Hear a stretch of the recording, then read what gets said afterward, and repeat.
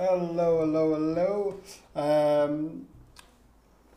I've kind of been on hiatus for this podcast for the last 3 months or so, running the Anxiety Support Summit, which was a really great experience. I don't know if you got to watch any of it or not, but yeah, we learned a ton about anxiety and different modalities of health and how you can make tweaks to better manage, reduce, and possibly cure anxiety in your life. So it was a really great experience, and now I'm just kind of settling back into a rhythm and trying to get this podcast up and running. I actually just got off a really great interview with a psychologist over in California, Donna Novak. So I'm excited to share that with you.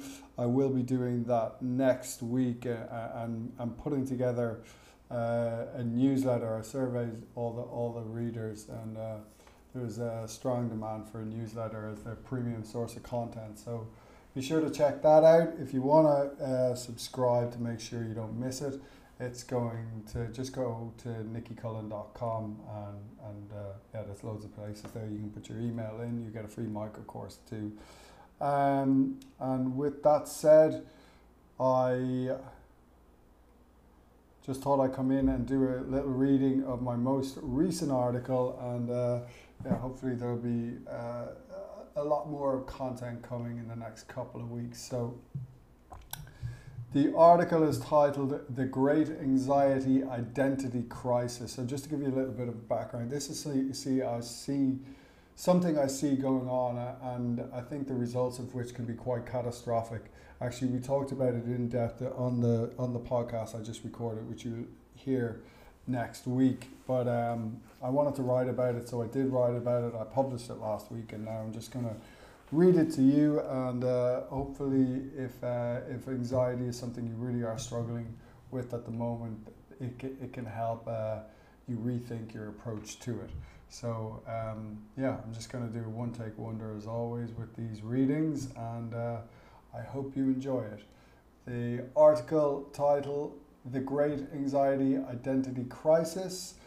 This is probably going to piss some people off, maybe even you, but we all know this wishy-washy fairy tale bullshit doesn't work, so trigger warning.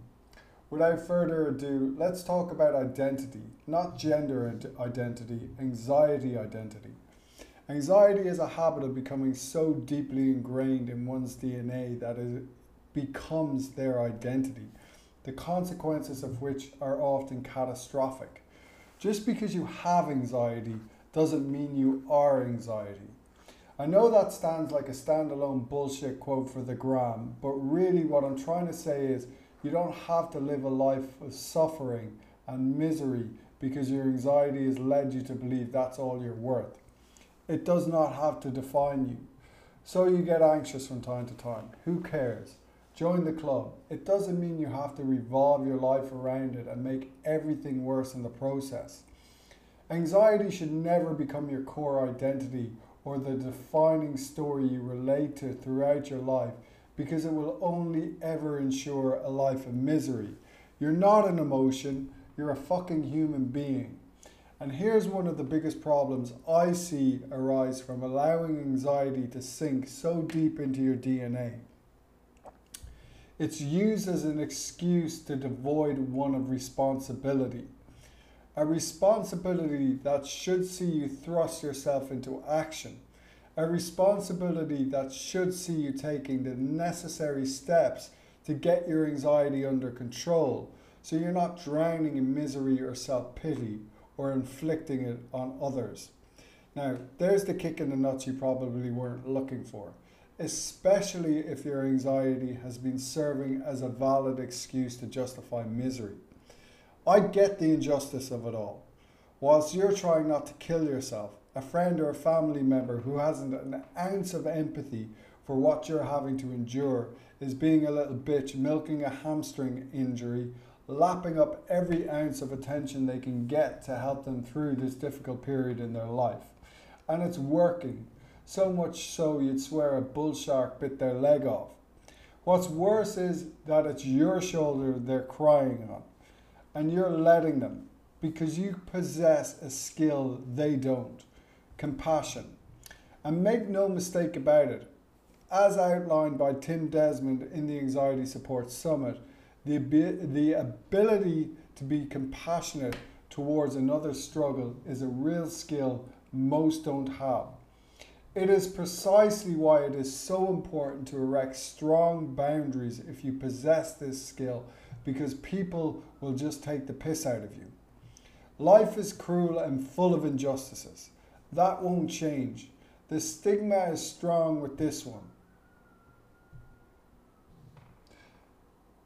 You can accept it and rise above it and do what you need to do, or you can allow the injustice of it all to swallow you up and slowly kill you. But who wants to cling to misery? Nobody wakes up thinking to themselves, you know what, I want to feel anxious and miserable today. So I'm going to make a conscious effort to behave in a manner that will ensure it. That's ridiculous. Although over time your anxiety can begin to meet your needs, or I should probably say your behavior that fuels your anxiety begins to meet your needs. These behaviors become a sort of unconscious addiction that serve to meet these needs while perpetuating your own shit show in the process. Pissing and moaning on the internet about how unfair life is would be an example of someone seeking significance.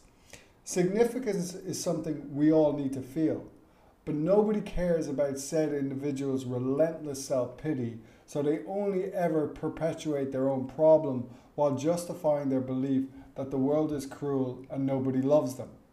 This is what I call the anxiety identity crisis, a self-fulfilling prophecy seducing you to seek solitude in all the wrong places while devoiding one of responsibility. A crisis you must become aware of to break free. A crisis with a very tight grip, clasped right around the balls. In the same vein, self-help preys on perfection, ensuring most get sucked into the vortex and end up more miserable as a result. So an industry with apparently only good intentions is responsible for more misery than both Putin and the Donald combined.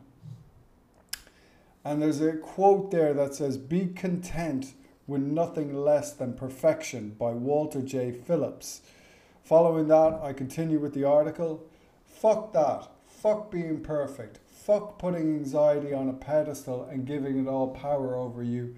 And fuck you, Walter J. Phillips, you imperfect knob. The mind can be brutal. And while most of us want to run, hide, and avoid our reality at all costs because it's terrifying to confront, the paradox of it all is that we fail to realize or believe those actions make everything substantially worse. While many need to practice self-compassion, many more need a kick in the hole to start taking action, or a healthy balance between the two, which would be true self-compassion. Only you can decide which category you fall into. However, if you are not prepared to push yourself into discomfort to expand your comfort zone, discomfort is likely all you will know. You're being forced into taking action, whether you like it or not. It's your resistance to action, and action in itself, that's responsible for much of that misery. And the beauty of it all is you only have to compete against yourself. So annoying as it all is, all you have to do is ask yourself if anxiety is the identity you want to live by, and if not, what are you going to do about it? Thanks for listening, and we will get this podcast rolling again real soon.